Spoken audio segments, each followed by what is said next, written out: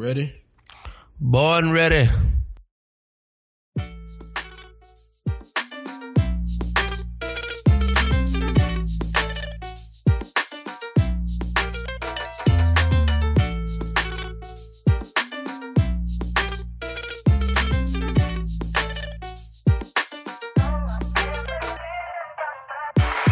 It's here. It's another episode of your favorite political podcast, Where the Party At. I am your host, Saba Long. Another week, more crazy news. Let's dive right in. Let's, as always, start with the ATL. Something major happened. Atlanta Medical Center, which is a level 1 trauma center, announced that they are closing November 1st, so even before the holidays. And I really can't explain to you just how big of a deal this is, but I'll try. So you've probably heard this phrase before, level 1 trauma center. What is that and why is that a big deal? So if you ever watch like Grey's Anatomy, it's like the hospital on that show. They can do everything. 24-hour care, specialized surgery, critical care, teaching and research, all of that. So if you're severely injured, car accident, get burned, fire, like all those types of major deal issues, you go to a level 1 hospital. Now, a level 2 hospital, they also have 24-hour care, but things like a heart surgery, that's more than likely going to get referred to a level 1 hospital. So what does it mean that Atlanta Medical Center is closing? It means that Grady Hospital is the only level 1 trauma center in the metro area. The other level 1 trauma centers in Georgia are in Augusta, Macon, and Savannah. So Grady Hospital, of course, is pissed about this. And here's part of what they said in a statement. And I quote, "Grady is really the only true safety net in Georgia, and it runs over capacity daily. And this decision by Wellstar, that's who owns Atlanta Medical Center, to abandon the community will further strain our operations, particularly our emergency room, as more patients will be present with medical needs. We have seen a significant increase in emergency rooms visits since Atlanta Medical Center South closed, which will be further exacerbated once the downtown location is closed." So what does this mean politically? Mayor Andre Dickens is asking to meet with key leaders from Wellstar by September 16th, so that's coming up pretty quickly. And I mentioned in Grady's statement, Wellstar had closed the ER and the hospitals at the South location, which is in East Point. And so a lot of those patients at the East Point facility were on Medicaid and Medicare. So the big political question here is, would the hospital have stayed open if Governor Kemp had expanded Medicaid? Now, a number of southern states, I think it's about 12, have refused to expand Medicaid, and they view this as a partisan situation. Now, if it were to be expanded, 500,000 Georgians would gain access to Medicaid coverage. Now, Wellstar said it would have helped if the governor expanded Medicaid, but it probably would not have prevented them from closing the hospital. Now, that might be true, but I also can't imagine that Wellstar's management would actually throw Kemp under the bus during an election year and say, oh yeah, Kemp refusing to expand Medicaid is a big reason why we're closing. So in the past 10 years, 8 rural hospitals have closed in Georgia. And then you've got the South location of Atlanta Medical Center closing, and then now the Metro Atlanta location closing as well, at a time where I feel like people are more and more unhealthy. There's just like more and more issues going on between cancer, diabetes, just all these types of diseases, more and more car accidents. There's just more and more gun shootings. There's a lot going on. And then, of course, a freaking pandemic. All right. On to some other Georgia news. We have gained more than 1.5 million new voters since the last gubernatorial election in 2018. And these are some numbers I was really shocked by. The number of Hispanic voters has grown by 49%, and the number of Asian voters has grown by 43%. And then more than half of these 1.5 million voters are all under the age of 35. Now, y'all always hear me say this on the show, and I legit mean it. Young voters, so folks under 40 or 40 and under, like you all can fundamentally determine the future of our state. Like fundamentally, you have the power to determine who will be the next governor, the next senator, the next secretary of state, the next labor commissioner. All of those things, the 40 and under group can determine it. And it doesn't have to be what consistently happens, which is the 65 and older group is the ones who are always determining the future of our state. All right. So you all know we released the show on Tuesdays. So Monday was Labor Day. So of course we've got to get in some labor news. A few key points here. Gallup issued a poll and showed that public support for unions has hit its highest point since 1965. Respondents approve of unions by a 71 to 26 margin, which is pretty doggone high. And then, although this is partisan, even still, Republicans support unions at a level of 58%, Democrats by 89%, and independents at 68%. Really strong numbers. And then even self-described conservatives, right? So not only just are they Republican, but they describe themselves as a conservative. They back unions at a level of 54%. Interesting. And then one key stat here, 58% of folks who are working but are not part of a union express zero interest in joining a union. Why are people joining unions? Here are some of the reasons: better pay and benefits, workers' rights and representation, job security, better pension and retirement benefits, and then things like health and safety protections at work. So the National Labor Review Board, NLRB, issued a formal complaint alleging that Starbucks has withheld pay raises and other benefits from stores that organized across the country, including 3 in Georgia. Not a surprise here. The Howell Mill store, which is the Howell Mill Starbucks store, is one of many stores across the country that on Monday hosted something called a Labor Day sip-in. Starbucks founder and CEO Howard Schultz is stepping down again, and they're bringing in a new CEO.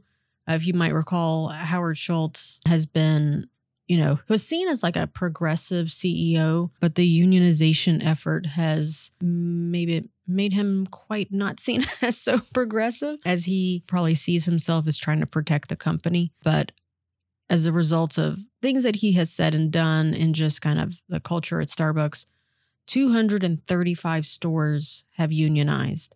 Now, when we first started talking about this, I think there were somewhere in the range, we would have to pull the archives, but somewhere in the range of 30 stores. And so in a matter of months, this has just snowballed. So we'll see what happens. One of the tactics that Starbucks is using is that they're closing stores or they're distributing unionized workers across other stores so that they can't, form a collective union. They're also refusing to bargain with them, right? So they're refusing to sit down with them. And another company is doing the same thing. Amazon is fighting to overturn the union vote for the warehouse in Staten Island. That's the one that Christian Smalls was made famous by. And so Amazon is accusing the NLRB of favoring the Amazon labor union, and the company has filed an appeal of the union vote. Now, a federal labor official presided over the hearing of the case, and that official has recommended that Amazon objections be completely rejected and that the union vote be certified. And normally, the NLRB will sign on to whatever is recommended by the federal labor official. So Amazon has until September 16th to file its objections and try to convince the NLRB to take its side. But based on what's happened so far, I think it's probably safe to assume that Amazon is going to lose the case and they're going to be forced to begin negotiating with the union. But even still, again, just like with Starbucks, time is on these companies' side, and they will probably continue to slow walk everything and try every move possible before they actually get to the point of unionization or negotiating. Because then, you just think about, when you're wearing down someone in an argument, right? And then over time, they just get sick of it and walk off. And there's a similar tactic going on here. Then Apple, workers at an Oklahoma City Apple store are planning to host an election. So far, only one Apple store has voted to unionize. Now, I may have mentioned on the show before, the one that would have been the first was Cumberland Mall in Cobb County, but they decided to pause the election. Now, earlier this year, Apple bumped the starting hourly wage from $20 to $22, which is not insignificant. And then as a comparison between Apple, workers at the dollar store in Louisiana are trying to make changes happen without unionizing. They're being paid $9.25 an hour, huge difference from Apple's $22, and far below the $15 minimum wage that a lot of people have been organizing around. So earlier in the pandemic, one of the workers at the dollar store, she got an op-ed published in the New York Times, and she called the company out for not fitting their stores with plexiglass and offering personal protection equipment. And since it was in the New York Times, the company was shamed into doing the right thing. And so I use this as an example of using the power of public and just like really smart tactics to change corporate behavior, even if you're not quite sure if you're ready to unionize. There are still ways that you can work with management and affect change. And then the last thing on the union front, the AFL-CIO is organizing 100,000 volunteers to mobilize voters ahead of the midterm elections. Curious to see how that ends up and if these folks end up voting Democrat, because the NLRB has been very pro-union under the Biden administration, and we'll see if that ends up being reflected in Democratic votes. All right. I want y'all to hear a snippet of an interview former Attorney General under Trump, Bill Barr, did on Barry Weiss's podcast. So she opens this podcast with a quote from Bill Barr's wife. Take a listen to this. The left and the press have lost their minds over Trump, and Trump is his own worst enemy. Any sacrifice you make will be wasted on this man. That's what she told you in 2019 before you joined the Trump administration. Obviously, you did it anyway, which is why we're here to talk. But was she right? Yeah, she as usual was dead on. You know, the left has lost their mind over Trump. Trump derangement syndrome is a real thing, but you know, Trump is his own worst enemy and has provoked a lot of the venom. And in fact, he's incorrigible. He doesn't take advice from people and he does his own thing. And you're not going to teach an old dog new tricks. So I was under no illusion when I went in. But I felt, you know, there was a chance he would rally to the office and... Always listen to your wife, folks. Facts on facts. All right. They also went on, and this is a very long interview, they went on to talk about Trump's immediate reaction to the 2020 election, and then also Trump's grip on the Republican Party. The Republicans willing to just say it plain and straight. Because of the tactic that Trump is using to exert control over the Republican Party, which is extortion. If it's not me, I'm going to ruin your election chances by telling my base to sit home, and I'll sabotage whoever you nominate other than me. And you know that shows what he's all about. He's all about himself. Well, I know you weren't a never Trumper. And then he was asked if Trump was worth it at the end, and he said yes because of the Supreme Court picks, and it explained his answer to this question. That I would sit back and be happy with a progressive Democrat winning. So 2024, we have Biden v. Trump, or Kamala v. Trump, or Gavin Newsom v. Trump. You're voting Trump. Right now, I would say yes. Is there anything that could happen to change that? I don't want to speculate about what might happen to change it. We'll have to see some of the way these investigations turn out. There are so many Republicans who I think that answer is the same for, which leads me to go into President Biden's speech. So President Biden gave this speech in Philadelphia Thursday of last week. He called it a speech on the continued battle for the soul of the nation. If you remember, Biden campaigned on this in 2020, a return to normalcy and to civility. And what I found interesting about Biden's speech is most of the TV networks did not cover it. They said it was political in nature. So I don't know how many people actually end up seeing it. I was not able to see it in real time. I was doing something else, but I did go back and watch it just for you, just for the show. So given what you heard from Bill Barr, I want you to take a listen to some of the clips from the opening of Biden's speech. With my whole soul. But first, we must be honest with each other and with ourselves. Too much of what's happening in our country today is not normal. Donald Trump and the MAGA Republicans represent an extremism that threatens the very foundations of our republic.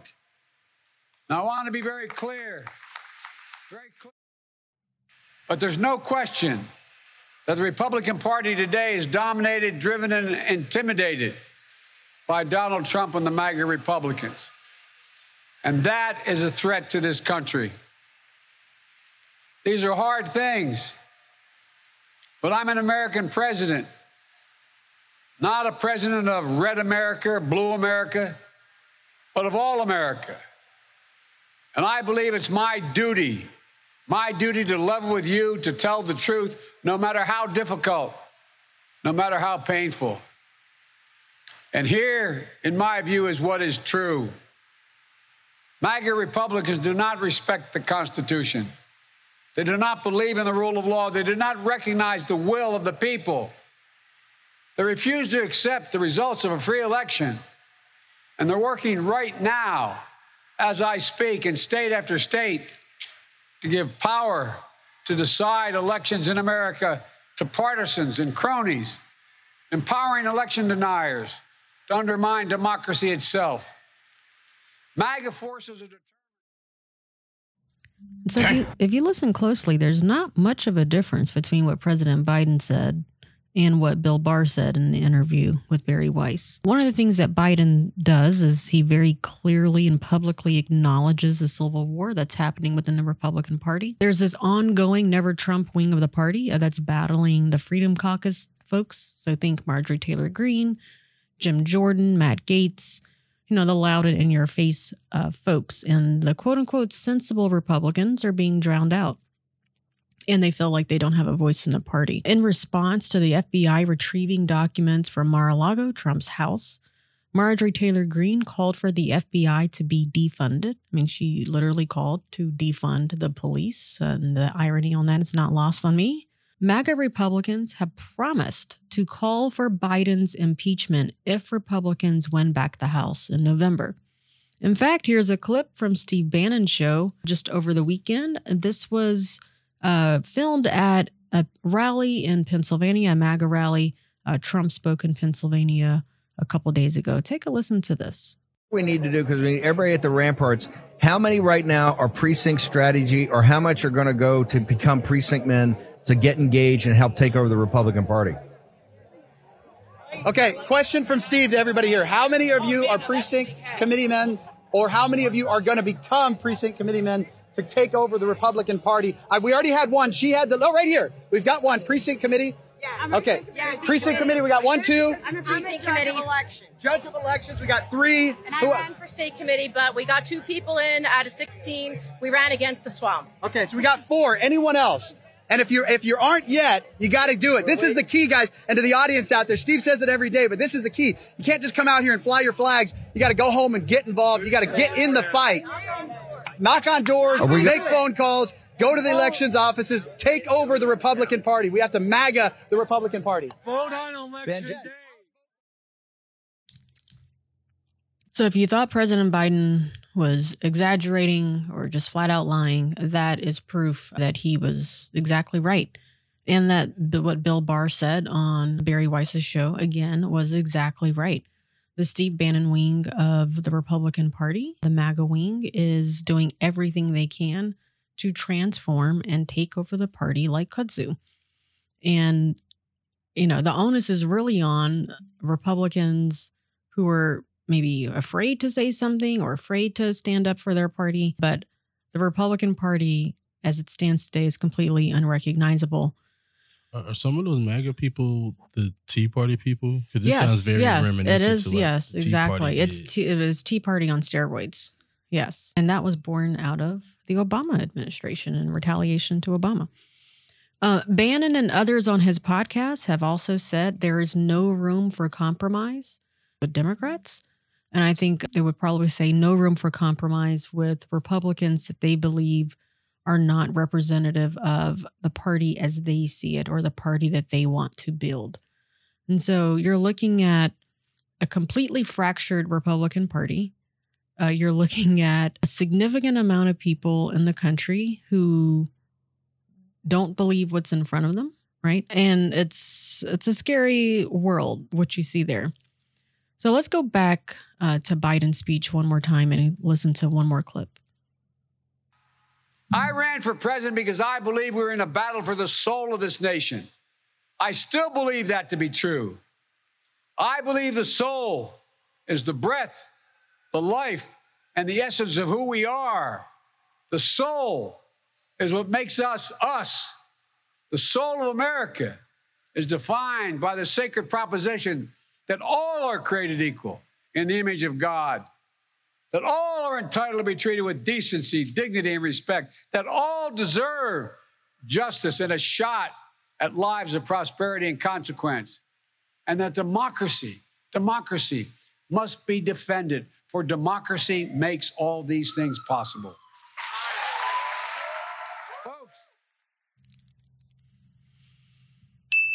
Okay, so I encourage you to check out the full speech if you'd like. I think it's about 20-something minutes. Of course, there was a lot of consternation. A lot of Republicans were upset about it, and they called it his, kind of red, scary, dark Brandon, I think was the term that they used.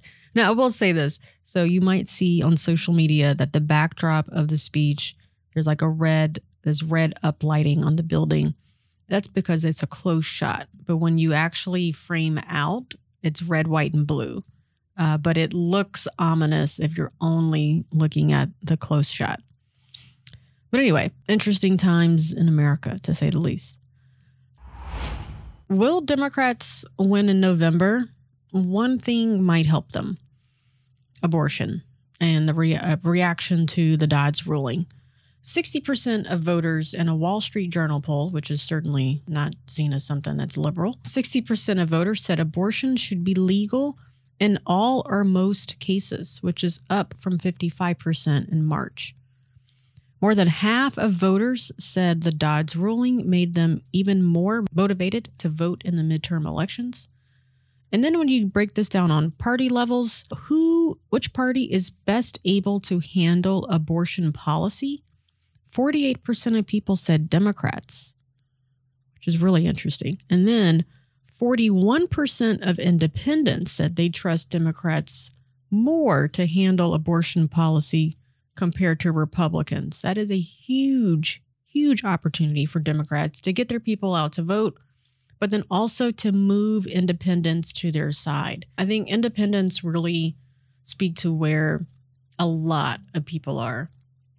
Like, Keith, you seem to me like someone who's pretty close to an independent voter, right? Where sometimes you're like, Democrats, y'all are, right?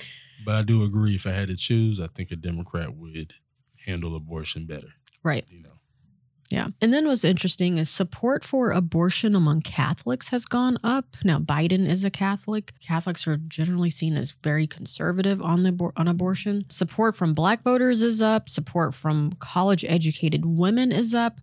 That's a big deal because college-educated women are also seen as a swing vote, a vote that Democrats can and should win. Here's a stat that folks should pay attention to. Only 11% of Republicans said abortion should be illegal in all cases. Yet, when you look at what happened with the Dobbs ruling, there are a number of states where abortion is illegal. So, 62% of folks oppose an abortion ban at 6 weeks. That is what's on the books in Georgia. And then 78% said that they are opposed to restricting access to contraception like Plan B. Again, what's happening on this abortion conversation is that the most conservative and folks who are using their religious beliefs to determine how they would move on a particular issue are ruling the conversation, when in reality, the majority of people believe that abortion should be accessible, at least in some circumstances. So again, this is a real opportunity for Democrats to get independents on their side, to get women on their side, and we'll see what ends up happening. I mentioned in last week's episode that some Republicans have started scrubbing their campaign websites.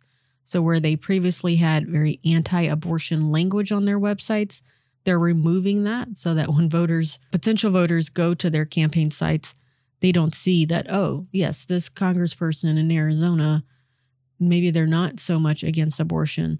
So just be mindful of that. All right, on to party poopers and party starters. Turn out the lights, the party's over. The party is over. Close the gates. What? All right, party's over. Everyone go home. Are you sure you want to invite this party pooper to poop on your party? I'm the party pooper. All right. My party pooper this week is a little bit of inside Democratic baseball. So I mentioned a few episodes ago that the Biden White House has put $375 billion in climate action spending, which is a big deal. The person that Biden has tapped to lead that effort is John Podesta. That name does not ring a bell. Podesta is a Democratic OG. He worked in the Clinton administration. He worked for Obama. He was Hillary Clinton's campaign manager. And if you're a millennial or zennial, his claim to fame is that his Gmail account was hacked by Russians during the election, and his emails were published by WikiLeaks. And there is no doubt that what happened directly led to the downfall of the Hillary Clinton campaign. That's how we got the transcripts of her speeches to Wall Street companies like Goldman Sachs. And it's also how we found out that Donna Brazile shared with Hillary a question to expect in her upcoming CNN town hall. Now, transcripts from her speeches were actually used during the debates to frame questions from the moderators. And then there was an email from Podesta that he sent to Clinton, a list of Latinos that she needed to personally reach out to and ask for their support. The subject of his email to Hillary, needy Latinos. Look, I'm sure John Podesta knows how to manage a complex operation. He's 73. He's worked under 2 administrations. He clearly understands government bureaucracy and how to deal with it and move around it. But all signs point to a disaster in the making with putting Podesta in charge of climate spending and actions. Like, this is someone whose name has been tainted. He's 73. He's in retirement. I'm sure there are plenty of other people that the Biden administration could have picked to be in charge of this. And I just thought it was crazy. So he's just a deeply divided partisan name. And there are other folks, I'm sure even younger, who could have taken this charge and done a great job with it. And John Podesta is not the person I would have picked if I were Biden. Let's get it started in here. Oh, I'm the party starter. Get this party started. Get this party started. Get this party started.